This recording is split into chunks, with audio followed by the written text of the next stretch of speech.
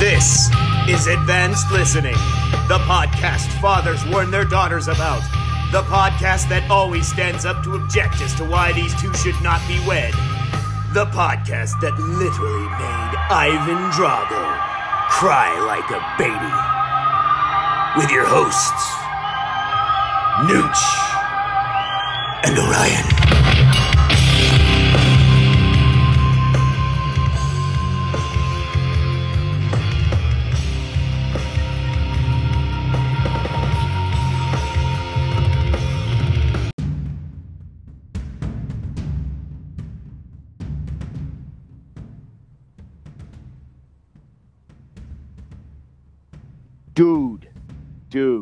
Dude. All right. So I heard some absolutely spectacular news the other day about a band that both of us really like. Yeah. So now I know. Listen. Yeah. Static X is putting out a new album called The Regeneration Project, featuring 3 of the 4 original members, including Tony Campos, and the vocals will be Wayne Static. Okay. They are older recordings. They are older recordings of an album that he started right around the time of his death in 2014. Okay, so these are Wayne Static. This is not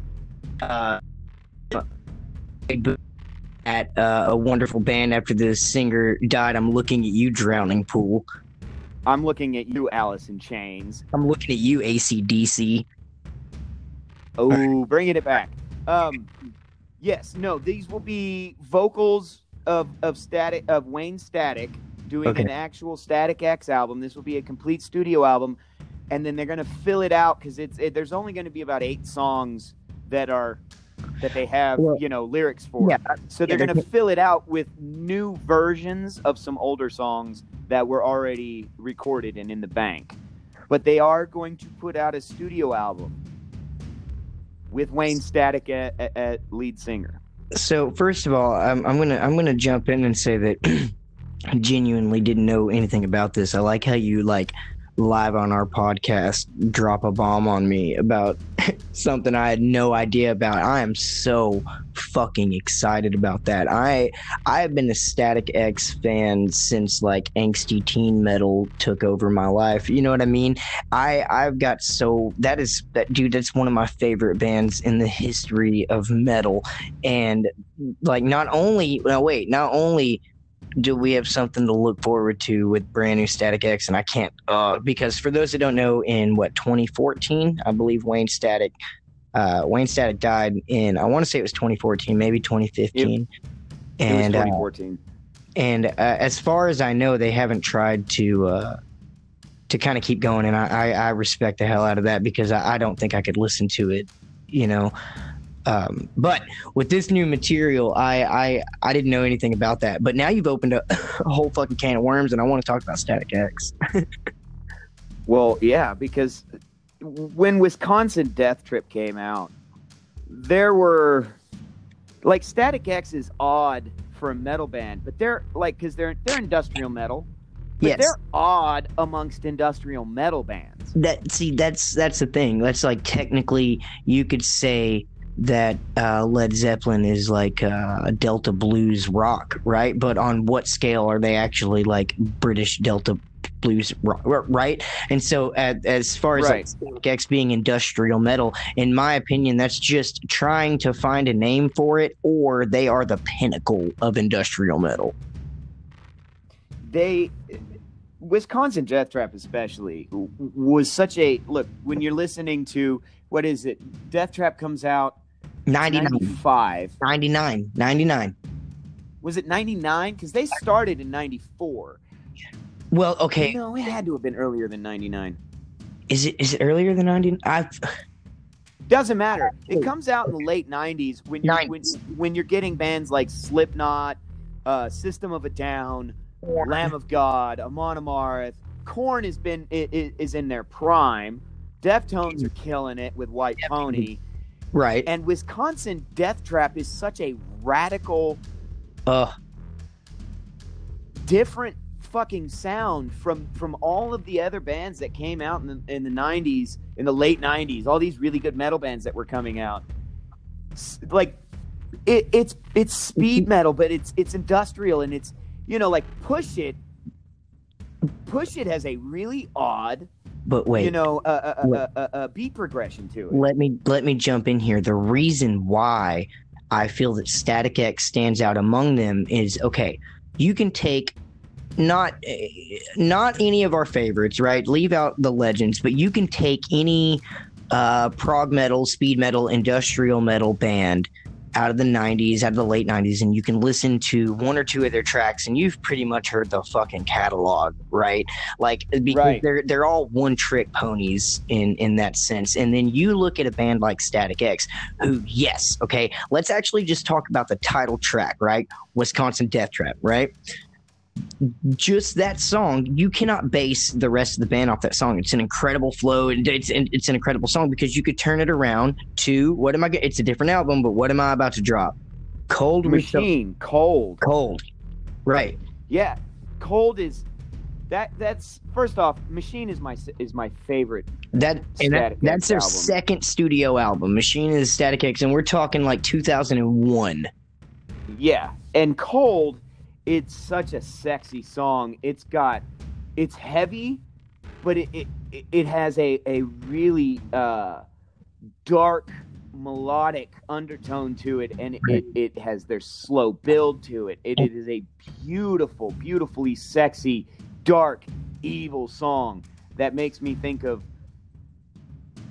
violent sex. Right. And it's like, but it's also a prime example of how something so simple can be so intricate. Does that, you know what I mean? Like that song, the guitar riff of that song is actually a great intro to, you know, power riffs, right? It's not a difficult song. It's not like there's 1,000 different things going on, like it's some masterpiece by Tool, but at the same time, in its simplicity, it is such a powerful piece of work. Cold off the Machine, actually the Machine album itself, because I love title tracks, by the way.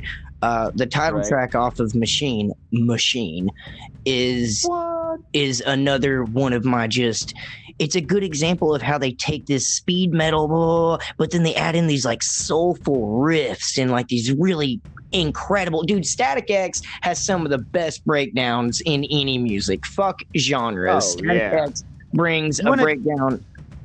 Go ahead.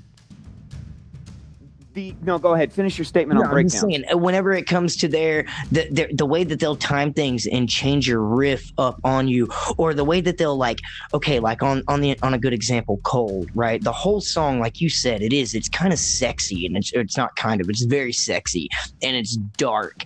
And then like the breakdown of that, it doesn't change the tone, it amplifies the tone. You know what I mean? Exactly. And okay, speaking of weird songs that Static X does, there's a song on their first album called Stim. Yeah. And it's essentially, what has always got me about that song is the intro to that song is big band swing drums. You know what I mean? Ta-toom, ta, ta-toom, ta, ta-toom, ta. It's these big cymbal crashes and this big kind of swing sound to the drums in the intro, and the entire intro sounds like you're about to listen to a metal version of a swing dance song. And then he just screams Stim, and then they drop this really grungy, crunchy ass guitar on you. Wow, meow, ba-dow-da-dow, meow. It is such an unusually unique song, because you never really think of a metal song being influenced by big band music. Well, Tony Campos and actually Ken Jay is one of the founding members. Ken Jay and Wayne Static founded the band, and you were right. Tony Campos, and what's the Japanese guitarist's name? That guy cycles. Fukudora? That guy has cycled in and out. Like they've had a but few he was an original founding member. Exactly. And he's in the new album. He came back for the new album. Now, All right, so we've covered a little bit of Wisconsin Death Trip, which, by the way, that entire album, I need to say, as a piece, is I love. It's okay. Like as a struggling wannabe musician that has dropped little albums here and there, what a better way to introduce yourself to the world than Wisconsin Death Trip, right? Like. Right. This is us. Hello.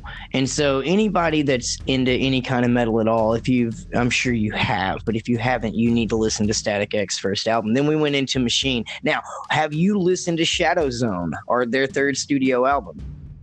What did you think? I have all their albums. Shadow Zone is again radically different from the first two.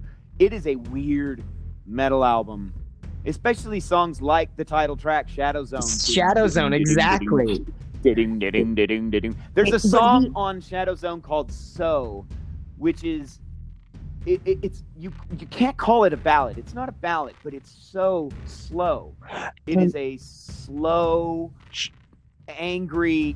I don't know how you do slow and angry, but there's a lot of pain behind "So." Shadow Zone is a really good example of how they can change the pace. It's almost like if they were to have a soft album, it would be Shadow Zone, because like even you go to the title track and don't get me, it's still heavy, right? It's still metal. Like, actually has one of their fastest songs on in their catalog is on, like, Shadow Zone is a slow album, you're right, but their fastest song is on that album, which is weird because the rest of the album plays so differently. But Ozco Electric is a crazy fast song. I forgot about that. Oh man, that is a crazy fast song. You know what I mean? It is crazy fast. It is such a good palate cleanser from the rest of the album right before you get into the slowest song on their slowest album. You know what I mean? Because that song is stacked right up on top of slow. They're one and then the other. So you get your fastest and your slowest song. I think a lot of diehard fans had issues with that album because they were, okay, so Shadow Zone came out in 2003, and there was a lot happening as far as like the Metal is Dead movement in 2003. Yeah. Right? And so I think that was a bad, I know. But like bands like Good Charlotte and stuff like that really made it hard just hear me out. They made it hard for people that normally wore Slipknot shirts and wore mohawks to feel like themselves, because Good Charlotte did a really good job at fucking mainstreaming that look, right? And I get it, it's just aesthetics, it's just a look, right? But the next thing you know, you've got like preppy little fucking suburb kids with their Good Charlotte shirts on, wearing fucking. You have no idea. I do. I grew up in it. As a preppy little suburb kid that was legitimately into hard and aggressive and angry music, I get really frustrated when people adopt my music for some reason. Like, yeah, you're listening to Static X, but you don't fucking get it. You don't understand. You don't know. You don't know. I don't want to be. I'm not trying to be a pretentious. I don't want to be that guy. I don't want to be that guy. But being surrounded by the same little preppy fucks that were listening to Good Charlotte, that are into Nickelback, and then now are into whatever garbage is out there now, Bad Wolves. You frustrate me because your musical tastes are so bad. You just happen to have found a good band to fall into. And it was just weird because I think for a lot of the kids like myself that grew up kind of grunge and alternative, to have our stuff brought into the mainstream for the first time, which is kind of weird. Like, and I think that the catalyst for it was bad too, which was like Good Charlotte, and I'm sure I can think of some other ones if I thought Blink 182. But I kind of fucking like Blink 182, man. Offspring wasn't, and then they were that band. Bands like Sugar Ray and Incubus. Look, I like Incubus. Sugar Ray, I really like Sugar Ray. Their early shit is punk and hard and crazy good, right? It's neo metal mixed with punk. It's the same thing like Head PE and Downset were doing. It is really good. And then they put out that song Fly. And then everything after that became that same poppy bullshit garbage. Because it makes and I was money. Just like, motherfucker.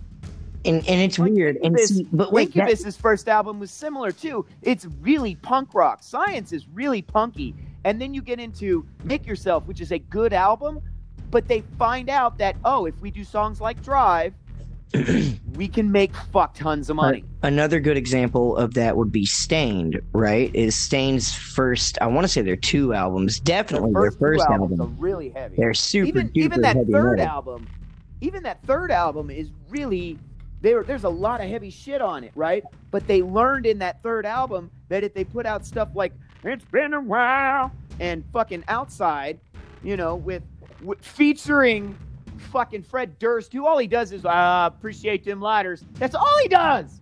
It's the whole contribution. He gets a feature, you dick. See, but the thing is like that was capitalizing on the angsty teen in a different way, right? And it was like capitalizing on the broken home angsty teen, which was really funny. It's very perspective because even the kids who live in the middle of this fucking suburbs and were listening to Stained, like probably in their own way had their own little broken homes. So, but wait, fans of fucking, we're getting back to Static X, who didn't really have to deal with that emotional weird shit. We were just dealing with our fucking metal, got into Shadow Zone, and so it's scary. It's like, uh-oh, are we losing one of our favorite bands like we fucking lost Stained, and like we lost these other bands that started out doing what they wanted to do, but ended up going towards this mainstream, let me sing at you, and it makes them more money, right? And that's one of the reasons I've always respected Les Claypool, is like he stayed away from that shit. Right, he just kind of kept doing his own thing. So I think it's amplified, but I think it's amplified. The Shadow Zone thing is amplified by the fact that Slipknot put out their first album with a ballad in that same year. Yeah, you're right. Which was, you know what I mean? Their follow-up to Iowa, which is one of the most aggressive metal albums that they've done. Yeah, had ballads on it. And two or three. Yeah, there's a couple. Yeah, you're right. But Static X is singing, and Slipknot is singing. And fucking what in the shit is going on kind of hit the masses. It did. But do you want to know what I think was a really, really good response to that? Was the next fucking album, which I think might be my favorite Static X album ever. Which is? Start of War. Start of War is my least favorite. I like Dirt House. I really like Dirt House, but the next album, Cannibal, Cannibal, that's a good album. Now wait, first of all, do not think we're fucking just gonna gloss past Start of War, because it actually has some of my favorite fucking tracks on it, Dirt House being one of them. But you want to talk about how we get into quote advanced listening. A good example of why I would ever even discuss quote advanced listening is Skinny Man. Right? The intro to Skinny Man on Start of War, it's got this fucking riff. You're like, uh-oh, okay, what are we getting into? And it's that classic chuggy little Static X riff. And then your double bass and your tom from fucking Ken J drops this goddamn collapse right before the heaviest, sludgiest fucking beat you could ever want comes in. And just like little moments like that is what made me a fucking metal fan. Right? And so Start of War has got some fucking just ridiculous, like anthem type chuggy riffs, like the shit that you remember. You know what I mean? And so you've inspired me to revisit Start of War. Dude, it's such a good fucking album, man. And then I'm the One. I don't know how you feel about that one, because he sings a little bit, it gets a little poppy, but that fucking dude, when he just comes in, he's like, I'm like that. When him and Tony work together, him and Tony Campos do vocals together, is one of my favorite things. And they do a lot of call and response on that album. They go back and forth a lot on Start of War. And revisit, man. Revisit, and we'll talk about it on the next episode for sure. Well, the thing is with the things that you're talking about specifically in getting into the advanced listening aspect of it, they put out a live album, right? And to bring it back to one of my favorite Static X songs, Cold, the live album version versus the studio version of that song, they do a couple of things in the live album version that just they're small, they're minute, and if you're not just completely fascinated by that fucking studio version, you're not gonna really pick it up on it. Couple of them is there's a long drawn out build up in the middle of that song before it drop, right? And in the studio album, it just drops into the guitar, the wow, wow, wow, wow. But in the live version, right at the apex of the build, there is a bass roll and a drum drop. It's just it is this subtle little thing, this subtle little thing that makes that whole fucking song just different enough to be utterly enticing. And then as they go through that drop, following that subtle little thing, there's a couple of drum rolls that are not in the studio version, and it is small little add-ons to songs that you know verbatim that they do in the live album that make don't just regurgitate your fucking songs at me in the live version. You add that subtle little small drum roll. You add a little fucking cymbal crash where there isn't. Led Zeppelin famously in the live version in How the West Was Won of Stairway to Heaven, there is a 3-note little with the guitar, and it makes the song so much more radically different from the fucking studio song that it's almost a different song. It has a different vibe, a different feel. Just adding that subtle little fucking difference. I fucking love that when they do the live albums. It's funny though, and whenever you get the live stuff, every now and then, a part that you might cling on to a song might not be as important to them. And here's an example. I got to see A Perfect Circle in Florida at a music festival. And one of my favorite songs from A Perfect Circle is called Pet. And there's Pet. this... Counting bodies like sheep to the rhythm of the war drums. That is one of my all-time favorite Perfect Circle songs. And they're amazing song. In the intro of that song, it's like right after the first 8 bars, there's this little drum fill where he does this little double kick and a snare, right? Right. And when he hits his snare, he hits his cymbal at the same time, and there's a little pop. But that pop leads into this big chimey fade, and then it crashes together, right? Right. Whenever I saw it live, it didn't do it. And I know. And I got the exact opposite story. We saw the Deftones, me and my wife, and there's a song called Beware that they do, and there is a massive, grungy, just drop, let me fucking headbang, Pantera style fucking interlude in the middle of that song. And it's one of my favorite fucking interludes that the Deftones do.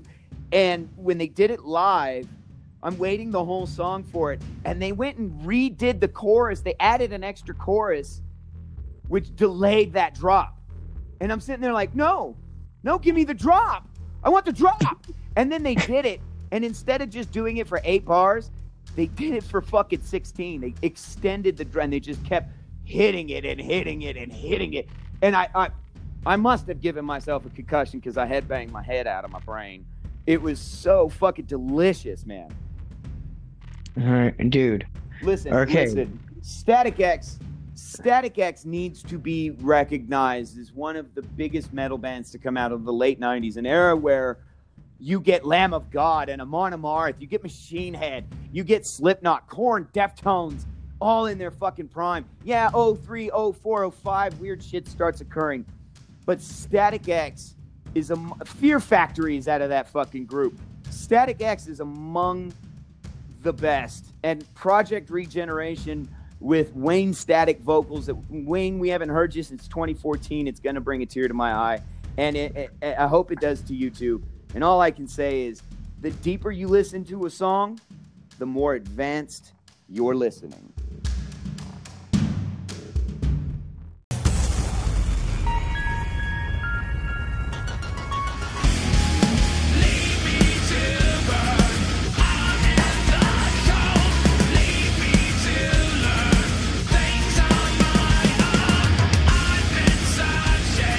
Searching my soul, looking for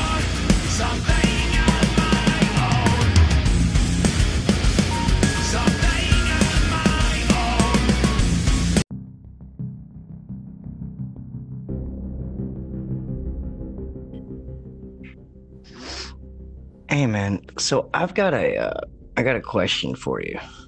Yeah, go ahead and I'll just pack this bowl and you ask your question. And whenever you're responding, I'm gonna pack my bowl. I should have done that before we started recording. But Wah, wah. have you ever, you know, that album that like maybe it doesn't even necessarily have to be old, right? Um, but just like that one album, and also I'm gonna jump in again and say it doesn't have to be an album because like back in the day, I used to download handfuls of songs, so it didn't always matter what album it necessarily came from, but something that fell out of rotation, something that you were really listening to and you stopped listening to for whatever reason, and then like for you pull it back out and you jam to it and you're like, oh shit, and just all these memories of like why you loved that band so much or that song or whatever, it all comes flooding back, right? You ever really gone through that? I go through that regularly. What's a recent one? What's a recent one for you? Like something more recent that jumped back into rotation.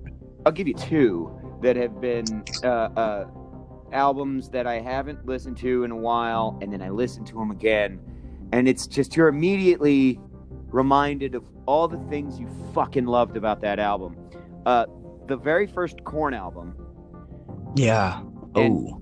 Deftones Around the Fur, both recently in the last month or two were albums that I listened to track one through all the way to the end, and just fell in love with those albums again, especially Around the Fur.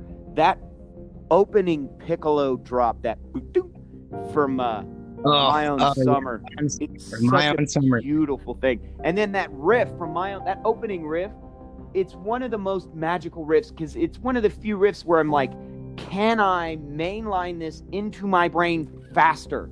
How do I get this fucking riff in my head faster? It's such a beautiful riff. Those two notes, so what was funny is I already knew you were talking about the Deftones, so given there's that. But as soon as you said that, like, bro, I knew exactly what the fuck you were talking about. My Own Summer that's another one of those Deftones songs that just, man, I'll be honest, I'm not a huge Deftones fan, right? And not for any real reason. I do have my uneducated take on Chino Marino, but the songs that I do like from Deftones, I like a lot. You know what I mean? Like, yep. and The other thing about My Own Summer or Around the Fur, that album, is there's at least 3 or 4 really, really sexy songs on there. Mascara and MX come out to me. But that album is, I think, where they went from being what they were on Adrenaline to where they will end up with White Pony. You know what I mean? That album is where they learned to kind of experiment. And with the first Korn album is so fucking angry and so heavy and so filled with pain and raw emotion. It's one of the few really well-produced albums that does not sound produced at all. It is just filled with raw, upset pain. You know what I mean? yeah, There's no other way to describe that first album other than pain. it's Songs genuine like- emotion. Songs like Daddy and Predictable and Man, Faggot. Bald Tongue and Faggot, they're filled with a lot of pain. And there's such that the bass work in that album is probably better than any other Korn album. And it is without a doubt their heaviest album. You know, and I think getting into Korn is something that I would like to do on another another episode, to dive a little deeper into Korn, because I don't want to waste all this ammo right now, but I want to say the story of Korn, in my opinion, is one of the saddest, most tragic stories of a band that doesn't involve the death of a member. Yeah, no doubt. They've been. I can't wait for the behind the music on Korn. Yeah. Oh yeah. Oh no. No shit, man. And What- yeah, so I definitely want to. what brought that question up to you? If I feel like maybe you had this happen recently that has you thinking about it. I do, and I did. I did, and there's actually I'm similar with you in the sense that I have two good examples. One of them is an album, and the other is just the collective work of a band. Okay, the album is, and this is recent, is Drowning Pool's very first album, Sinner. Oh yeah, that's a good one.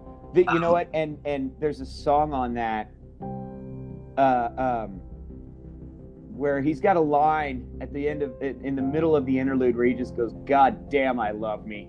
God damn, I love me. I think that's the title track. Isn't that no, Sinner? That's not Sinner. That's not Sinner. But that's my favorite song on that album, and that is the best line in that song. God damn, I love me. God damn, I love me. And that is another example of an album. And for me, there's not many out there that I could say this about, but for me, that album is good cover to cover, dude. Track one to track, I think there's like 12 tracks on it, and every single one of them in their own way is a gem. And for those that don't know, quick little recap, that's the only album. That song is called Tear Away. Tearing Away, yes it is. Yes. Go ahead, continue. No, now you got me like singing it in my mind. I'm tearing away. Yeah, dude. The pieces are falling. I can't seem to make them stay. Wait, you ready? You ready? Here it comes. Here it comes. You run away. Yeah, dude. Fucking love it. I don't give a fuck. Faster and faster. I can't seem to get away. I love it, dude. Broke. And then the riff that comes in there, it's such a good example of how not one style of guitar can be called metal, right? Right. It's a kind of upbeat riff. It is, and it's melodic and it's kind of light, where typically when a lot of people think of those metal riffs, they just dip down into that, drop D or C tuning where it's just like dun dun dun dun dun. And Drowning Pool is an excellent example. And anyway, I'm getting off track. I just wanted to get at with them. I started listening to that album about a couple weeks ago, and it just keeps making appearances, and I'm happy because every time I hear it, I'm like, it's so genuine. And for those that don't know, that singer died after that album. They ended up getting the lead singer from was it Soil? The dude from Soil? I believe it was the guy from Soil. I'm not 100% sure because I don't think I have listened to any Drowning Pool after that first album. Because that voice really... It's gone. It's gone. It's gone. Yes. The other guy doesn't really sound like Drowning Pool. No. It would have been better if the remaining members of Drowning Pool, after only one album, got a new singer and were a new band. We're a new band to play Drowning Pool songs when they were on tour.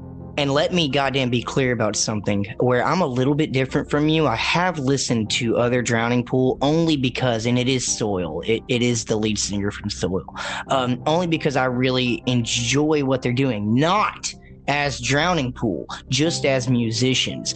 And if I was going to let my pride get in the way, I would never fucking listen to it again. And the fact that they do Drowning Pool songs off the first album, I think is disgusting. And I think that dude is rolling over in his grave right now.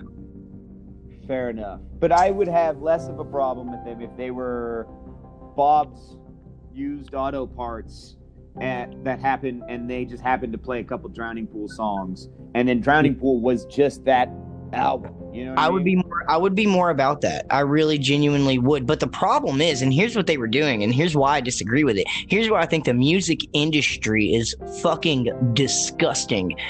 The reason why they continue to go with the names is because of the amount of momentum the first album built, right? Yep. Like if you listen to recognition, it's that brand recognition bullshit.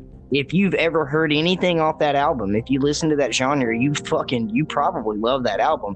And if you haven't heard that album, you will probably love that album. But anything afterwards is fucking faux Drowning Pool. True. What's the band? Band, are you ready? And you're gonna love this. I'm gonna just say it, and then I'm gonna let you get excited and say it. And this for me isn't really one album as much as it is pretty much the whole band. but CKY. Ooh, I love CKY. Knee Deep is probably one of my favorite CKY songs. So They are. I don't know if it's metal. I don't know if it's punk. They just kind of CKY, man. it's hard to slap a title on their genre. It really is. Although I'm sure there is one because, people fucking love labels. But Yeah, you know what? Despite the difficulty of labeling all bands and putting them in nice little neat categories and boxes, realistically, there's two types of music: good music and shitty music. And CKY is good music, man. I think DKY is really, it honestly is good music. And just a little bit of background on me.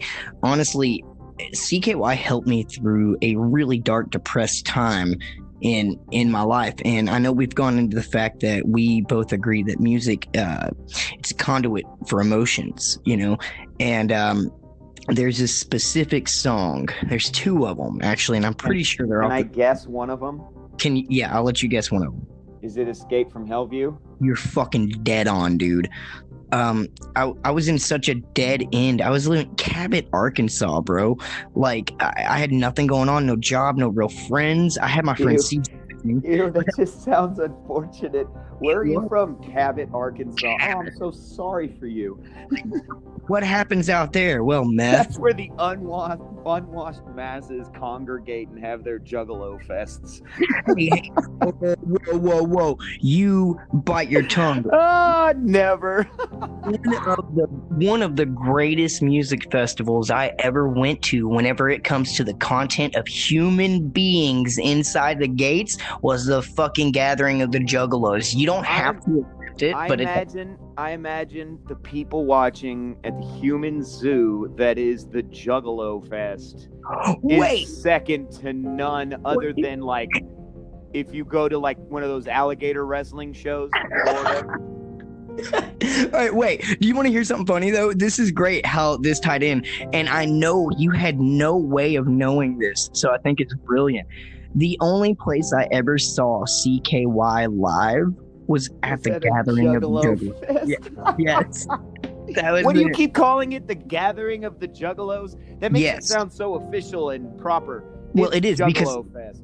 No, it's a one time a year. It's an annual music festival where they get all the people from their label and then all the people from like let me give you an example of people that have nothing to do with Psychopathic Records. Nooch.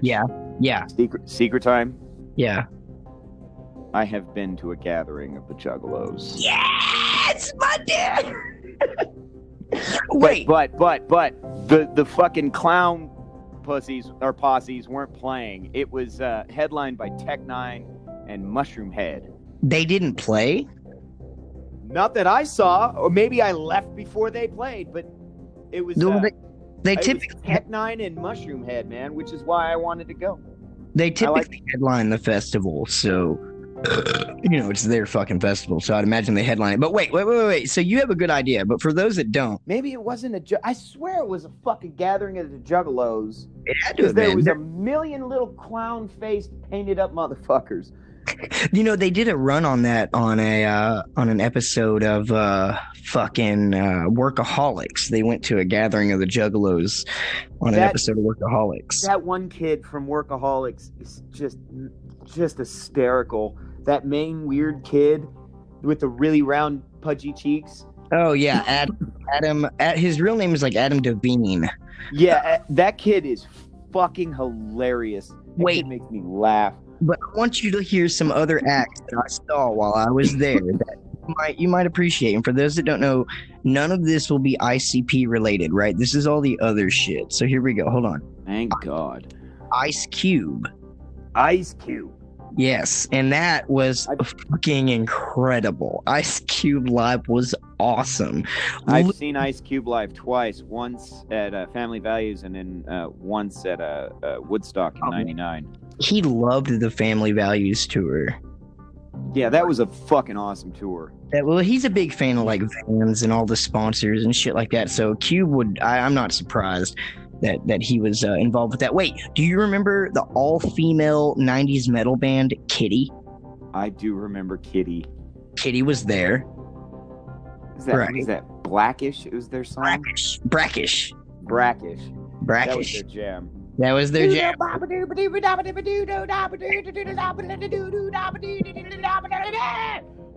Yeah, dude. That's the one. Hold on. I saw CKY there. I got to meet Mick Foley. That was pretty cool. I don't know. Man? What was his name? Manclaw? Mick Foley, dude. Yeah, Cactus Jack. Bang, bang. Cactus Jack, Dude Love. Dude Love. Yeah, you're goddamn professional wrestling. But to circle back to CKY, the thing is they helped me through a lot of depression. The other song that I want to talk about is called Flesh into Gear. That's a good one too. That's off the same album, isn't it? I think it is. I think it is off the same album.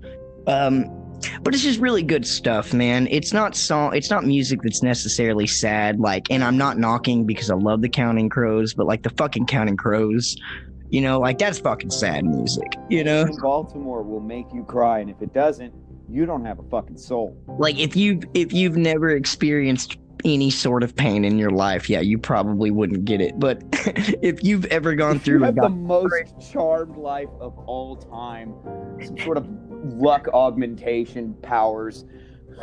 My father loves the Counting Crows, but every time he listens to them, he gets all sad and shit. So I'm like, bro, this is not what let's turn on some Ozzy.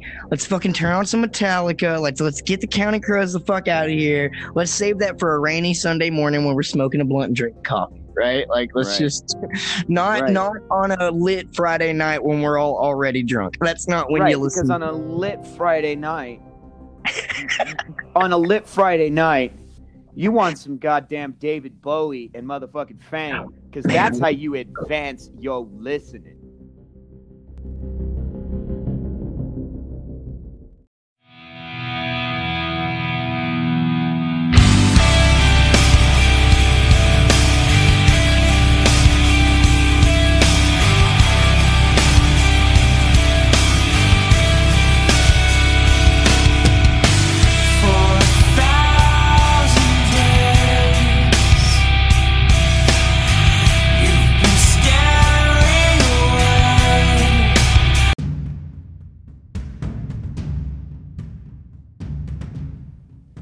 So we got into this just a little bit. We touched on some concert stories. You'd said you'd gone to a gathering of clowns, and easy. Simmer down. You like the peons, you know it. So why don't you? What was one of the, other than that that clown thing? What was another concert you went to where you know you got? Give me a good concert story. You want a good concert story, and this is actually. Yes. Yeah, I got a good one. And actually, I think whenever we were hanging out, whenever you came down to New Orleans and we were hanging out, I think I got drunk and told you this story, but I'm going to tell you again because I'm getting drunk and it's a good drinking story. I went to, and it's funny, they're making an appearance. This was not intentional. Static X. It was Static X, Mudvayne, and OTEP. Ooh, I think I went to that show. It had Black Label Society in California added onto that fucking lineup. That's incredible. We did not get any Black Label with that. I've actually never seen Black Label live. They were average. Ooh. And I like Zakk Wylde. It felt like they were hungover, actually. Go ahead. Okay. Sorry, go ahead. Static X. No. So here's the thing, dude. For those that don't know me, I'm about 5'4", 115 pounds soaking wet with rocks in my pocket. All right. So I like crowd surfing. And this was a incredible crowd surfing venue. And there will be times at a concert where I feel the need to post up on the barricade and go nowhere else and just stay there and rock the barricade. You know what I'm talking about, Orion. Yes, sir. Yes, sir. That was not the case in this one, man. They were all great bands. I didn't want to stay in one spot for the whole show because I liked everyone in the lineup, right? So I'm crowd surfing my balls off the whole night. Well, let me tell you something, motherfuckers. You can only kick somebody in the back of the head so many fucking times before they notice you, and they don't appreciate it. So after I want to say a good that's a little long. A good 2 hours of crowd surfing. Static X is on. Okay, Static X is on, and they open up with Structural Defect. Are you familiar? Yes. They open with Structural Defect, and I lost my shit. I began to crowd surf as violently as I possibly could, and out of nowhere, man, there's this moment where this hand, bigger than my fucking chest, comes down on me, and I get spiked into the concrete. I'm out cold. I am done. I'm completely unconscious. I'm done. Now, this is all recount from those people that were with me. I was in a large group at the concert. They said the dude that took me out looked like Fabio's larger cousin on steroids. The guy that took me out saw me not move after he spiked me, and he picks me up and throws me over his shoulder and starts fucking throwing people by their face as he is getting me up to the barricade to put me in the arms of the EMT. Then why did he spike you? I think he felt bad, bro. I think he felt bad. I was like this poor little crushed looking malnourished little dude. And I think he felt bad. He knocked me the fuck out. And whenever I came to, this is my favorite part of the story. Whenever I came to, I got like lights in my eyes and EMT standing over me. I'm behind the stage, and Static X is fucking raging. I'm like, yes, yes, yes. So I'm already good, right? Static X is one of my favorite bands. They were headlining the show. It was phenomenal. They helped me. They picked me up, dust me off. They're like, dude, no more crowd surfing. We're going to throw you the fuck out of here. No more crowd surfing. I was like, okay. And we're walking back around. So imagine this. I'm coming out from behind the stage. There's this giant stage to my right. And I'm coming around, and there's fucking Tony right there on stage left, right to my right. In front of me is the entire crowd and a barricade. The security guards walk past me, so I'm behind them. They leave me unattended. So what do, Orion? You stay the fuck there. No, I climbed up on top of the barricade, and I dove my ass back into the crowd. Well, all right, fair enough. I had to stay on stage. I couldn't. I wanted to, but there's no way. You know what I mean? And this was my last opportunity. You're a small guy. You just hide. It was my last opportunity to get a really good surf in during Static X. And as my feet were leaving the barricade, I climbed up on this barricade. This is a true fucking story. I don't give a shit if you believe me. As my feet are leaving the barricade, one of the security guards grabs my trip pants. Fuck you. It's 2006. I'm wearing trip pants. He grabs my trip pants, man, and I break free. And whenever that surf ended, it did not end at the barricade. I actually got dropped in the middle of the crowd where I did not get thrown out, and I did not crowd surf again for the rest of the night. That is my concert story. Danger. Okay, I got two crowd surfing stories. Let's do it, because you're not much bigger than me, dude. You're a little thicker and taller, but we're of average build. We are of small build. We are of similar build, is what I meant. We're little Bruce Lees, man. We're little tiny, shredded up dudes. Yeah. I'm 5'10", 125 pounds on a good day. Okay. So, my first ever experience with crowd surfing, me and a buddy of mine were at a Korn, Rob Zombie, and Videodrome concert. Okay. And I am I'm so high because I spent most of Rob Zombie in the back just smoking joints watching Rob Zombie because there was so much going on stage, right? I didn't want to miss the crazy shit going on stage. Please let me interrupt you 1 minute. For those that have never seen Rob Zombie live, please understand that his stage theatrics are unlike anything you've ever seen. So I'm sorry. Go ahead, Orion. Go ahead. There's robots and go-go girls dancing in cages, and there's fucking aliens and giant monsters. It's a shit. It's crazy. So Korn comes on, and they open with Blind because fucking of course they do. So I'm in the crowd, and the song is about halfway through, and this gigantic fucking dude standing next to me, or is he big to me, right? Looks at me, and I notice him looking at me because he's looking at me the way a bear looks at a fucking salmon. I was going to say that predator looks at meat. Yeah, right. And he looks at me, and I look at him, and he looks away, and he looks again, and I did not catch the second look, which was bad for me apparently, because he grabbed me by my fucking belt and heaved me upon the crowd as I crowd surfed forward, not knowing what the fuck the rules and regulations of crowd surfing were at this point in my concert going career.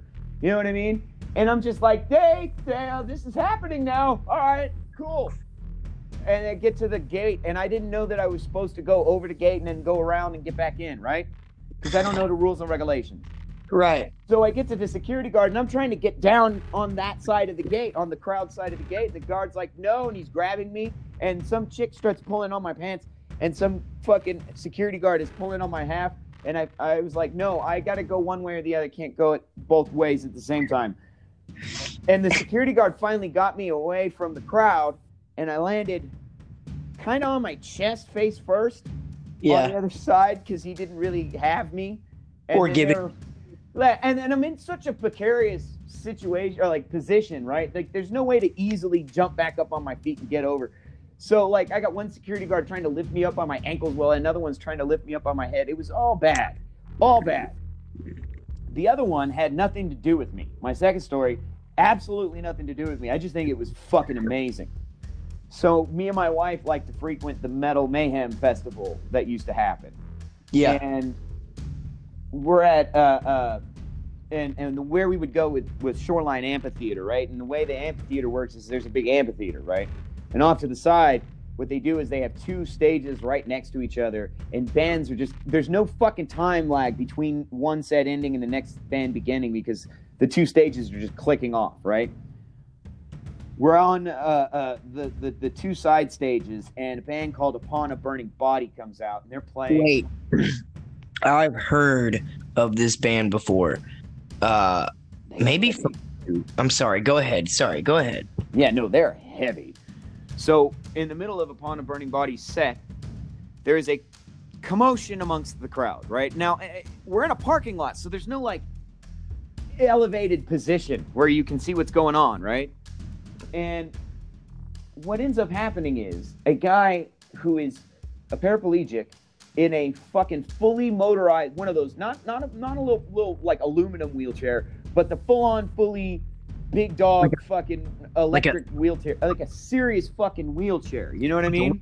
Like a rascal. Yeah, but a wheelchair version of that. I mean, it had battery packs on it and shit, because he had to go all day, because it's an all-day festival. They are trying to get this motherfucker on the crowd and crowd surf him up to the stage. Then what ends up happening was beautiful, man. You got a bunch of the biggest dudes in that crowd all kind of went over to this hubbub, and they get him up and carry him up to the stage. And he sat on the fucking stage with Upon a Burning Body for the remainder of the set. It was fucking amazing. Dude, that is incredible. That's incredible. Actually, this one's very short. It's my first time, okay?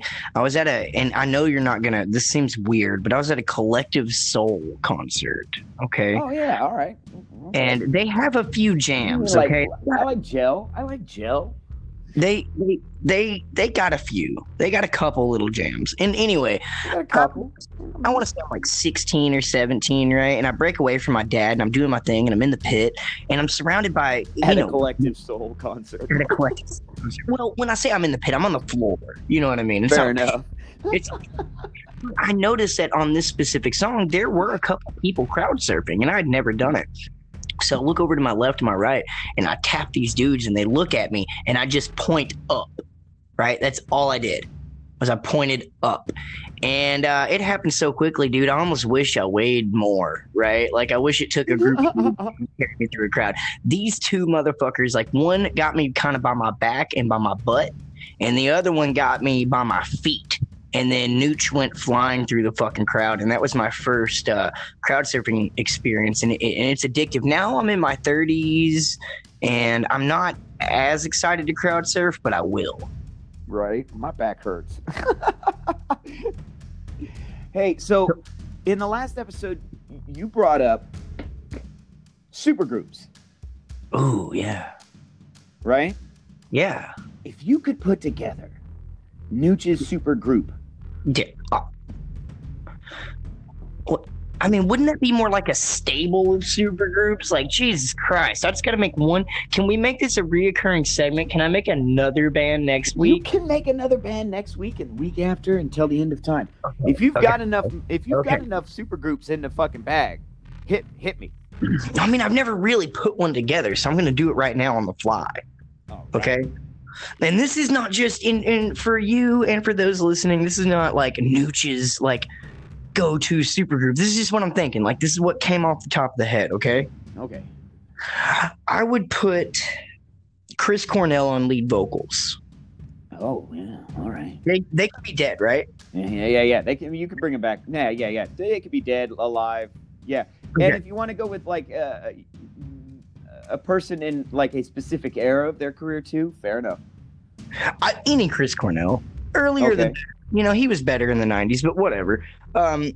So Chris Cornell on vocals, Joe Jordanson on drums, John Five on guitar. Ooh, I love John Five. I love John Five. John Five on guitar, and Rex Brown on bass. Nice. And if we were going to do that band, right? That band would be called, something awesome. I don't know. I didn't think about that. But there would be Why this don't you one- call it something awesome? There it is. The band is called Something Awesome. And their breakout track was actually a duo with Chris Cornell and Lane Staley. Oh, And I hate you so much. that was their breakout track. But Lane Staley's not in the band. He just showed up for that song. He was a feature. For that song. He was a feature. And there you go. Something Awesome. That's Nooch's band. Document it. All right. Can I make one? Yeah, what do you got? What do you got, man? I want to hear it. Now, unlike Nooch, this isn't coming off the top of my head because for the longest time I've wanted this. I want this. I still want this. And I hope by putting it out there in the universe, maybe I will get this. I maintain that Ryan Maritini is the greatest bassist in the history of metal. Okay. I love Ryan Maritini. He's why not? amazing. Drop a band name. Ryan Maritini is the bassist for Mudvayne. And Okay. if you're looking for the song that I think best illuminates his talents, it would be Dig. Rain, Sun, Gone. Okay. All right. So Ryan Maritini on bass and Joey Jordanson on drums. So you're talking about one of the best drummers in the history of metal and one of the best bassists in the history of metal. Put them together and have the fucking rhythm section from hell. Yeah. No, that is yeah. Wait, who's on vocals? Oh, I can't tell you that yet. Okay. So my it would be a twin guitar, not a lead backup situation, but a twin Right. guitar situation, and I would use the two Amon Amarth guitarists, Oh shit. right? And Okay. then my lead vocals is going to be so far out of left field you won't even see it coming. You ready for this shit? I'm ready. Go. Tech Nine. Oh my god. Okay. Whoa. Wait, do you have a name for this godlike project? Yeah, What is it? Fiction. It's actually pretty nice. I like that. I really do like that. I'm actually packing a bowl to that. That's really good. Now, what's their debut album like? Their debut. See, here's the thing. Their debut album, because they have a rapper as a lead singer, you would think that Fiction is kind of like neo metal, maybe, right? Right. But you got to imagine like really crunching, driving guitar riffs from twin lead guitars. You know what I mean? And then a rhythm section that would make Satan want to headbang until he died. So it's gonna be Tech Nine's lyrics. You know what I mean? He's the writer of the song, so they're very, very poetic lyrics. But Tech Nine's singing metal because it's a metal band. All right. Okay. I'm thinking it would sound a lot like maybe a cross between Fear Factory and the Deftones.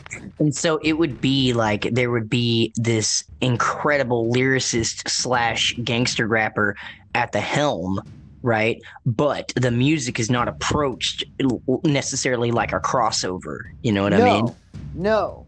It would be really heavy, thick bass lines from a bassist that just does interesting shit on the bass in the context of songs, not just in bass solos. You know what I mean? But also Joey Jordison's drums with a pair of guitarists that are really good at coming up with.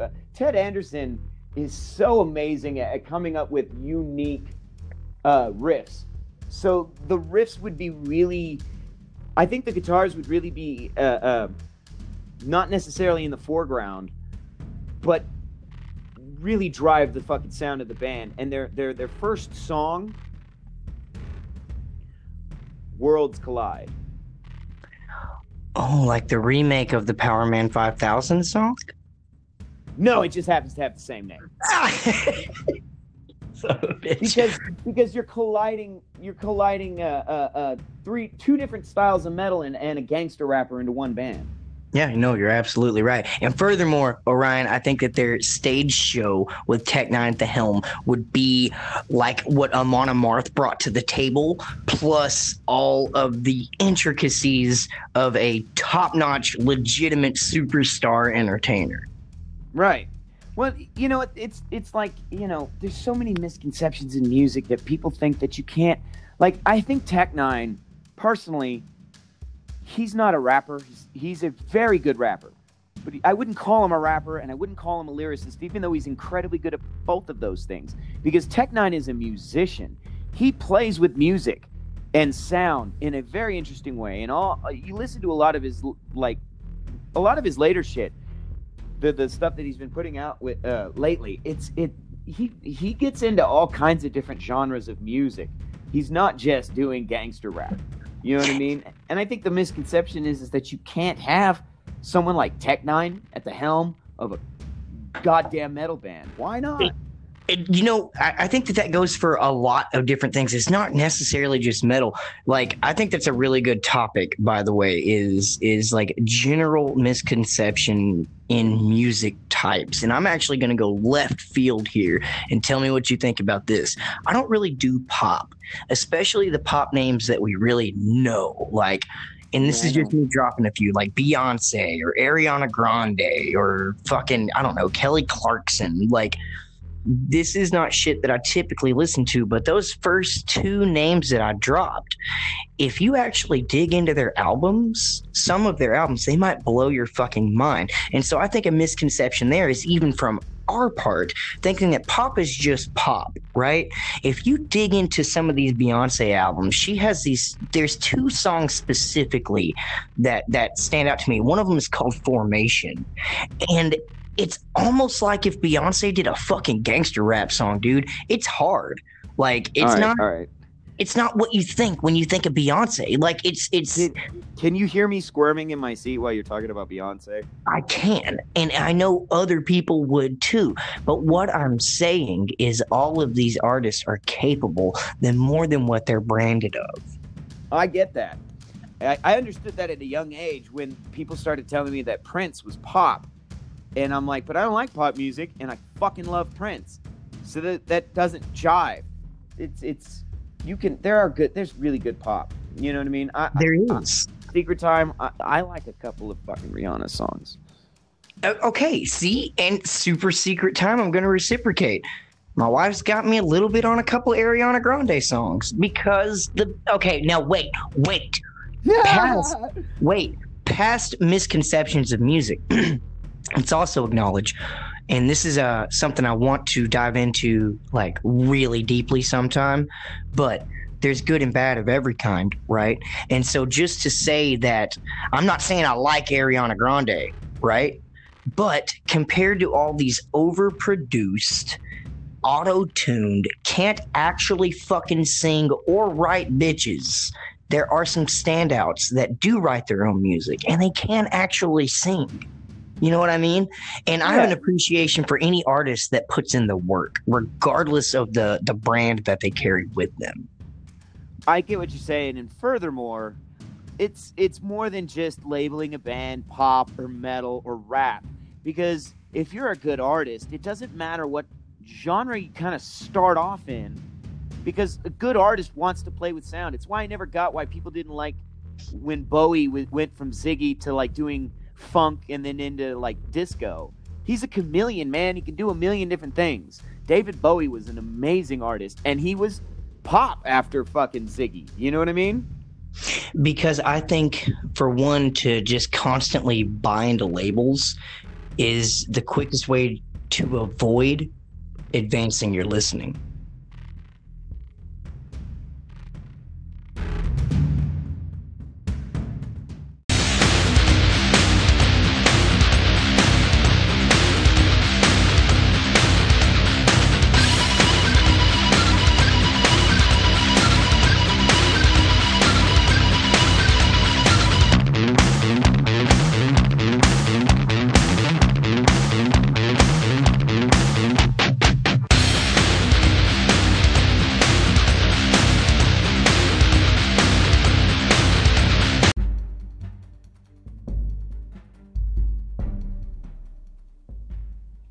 All right, so it's that time.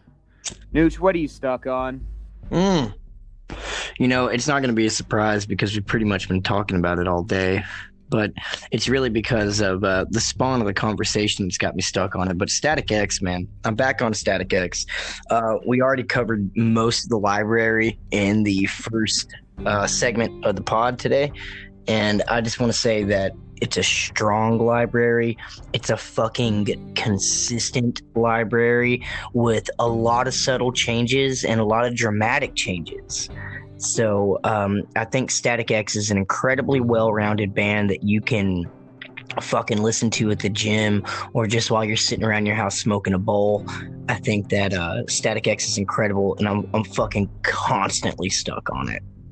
What about you, man? What are you what's hard to get out of the rotation right now? Well, one of my favorite bands recently went through a massive transition.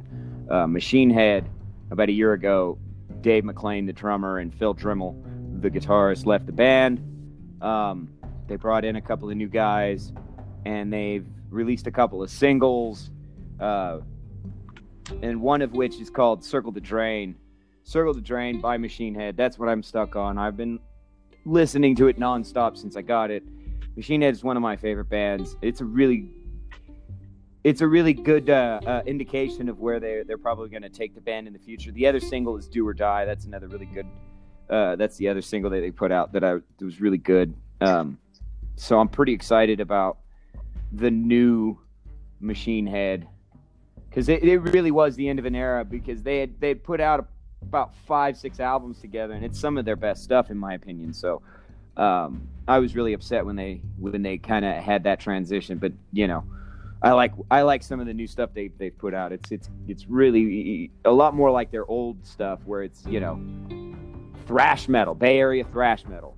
And isn't there like a whole new a small series of singles that they just released? Like, it's not just like, how many of those are there, and where can people go to find it? Well, I found them on iTunes. There's 2 singles, and then there's an acoustic single, and then there's like 6 or 7 live studio session songs of some older stuff with the new guys. So it's not actually an album. It's just a bunch of singles that they're putting out, just kind of trying to get a feel for where they're at as a band. So, and you can find them on iTunes. I'm sure they have them on, you know, all your favorite streaming services and what have you. But you like where it's going, though. You like what it sounds like. You think it's got hope. You think it's got potential. Yeah, it reminds me of some of their older stuff. It's real Bay Area thrash metal style. Hell yeah, metal. But that's what we're stuck on. What should the peons be stuck on? Don't do this again. Do not call our listeners peons. Come on, man. All right. What should the shit-ons be listening to? Okay. Well, with that being said, I would say I fucking hate you. You love me. Um, I would say I'm gonna go left field here because I know we've been talking a lot of heavy rock, a lot of metal, and then the other day we did a lot of classic rock. But I might surprise you here. Um, I'm gonna go with Modest Mouse. Modest Mouse is kind of an indie rock, I guess, but as far as the indie rock genre goes, it's not just dumb, weird, trying to be cool, fucking underplayed music like the dude. I can't remember his name. It's like Brock something or something Brock or anyway. That guy has got an incredibly unique voice, and they write all their own music, and it's just really good shit. So if you've never heard of Modest Mouse, or even if you have, you should dig further in. And I'm going to go on one little rant before I go. They got a really old album called The Moon in Antarctica, right? And there's an opening line in one of their songs that I love, and I'm going to recite it to you now. I got this thing that I consider my only art. It's fucking people over. And I don't know. There's just something about that. That's beautiful, man. They are. It's a beautiful band. And so that's what I think you should be stuck on. Give Modest Mouse a listen. They got a mega huge library, and you can pretty much jump in anywhere and probably have a good time. What about you, man? What do our very clean, intelligent, educated listeners need to listen to? Well, I don't know about the first part of your statement, but the second part, what they should be listening to, go get stuck on a band called Miss May I. If you really like heavy music, I suggest their first album, Apologies Are for the Weak. Songs like Harlot Breath, and the title track is monstrous. The last track on that album is the song that really hooked me for them. It's called Forgive and Forget. It's got a great little drum roll intro. They're really heavy. If you're not into the heavier shit, I suggest starting off with their fourth album, Rise of Lions, or their fifth album, Deathless. The title track on Deathless is really good. It's probably one of my favorite songs for them. They also the other song on the Deathless album that I really, really like is it's a song called Empty Promises, and it's about having shitty parents, basically. But It's a really fucking heavy song. It's just not. It doesn't sound heavy. You know what I mean? But it's the emotional weight of that song that makes it heavy. But it's more of a I don't want to say radio single because you'd never hear them on the radio. Right. But it's a little bit easier to palate if you're not into the super heavy shit. But I thought today we went through the Static X is probably one of the best bands of the late '90s, and if you haven't listened to them, go give them a listen. Yeah, I wanna go ahead and jump in on that too, and just say it's a good example of how a band that is classically known as a metal band or as a industrial metal band can break barriers and literally sound so many different ways. They have so many different tones. It is definitely something that us here at Advanced Listening would strongly support. And that's all I got for you today, Orion. Yeah, listen, if you think you know a band or an artist based on the one or two songs that you've heard, you're not listening deep enough, and you really need to try and advance your listening.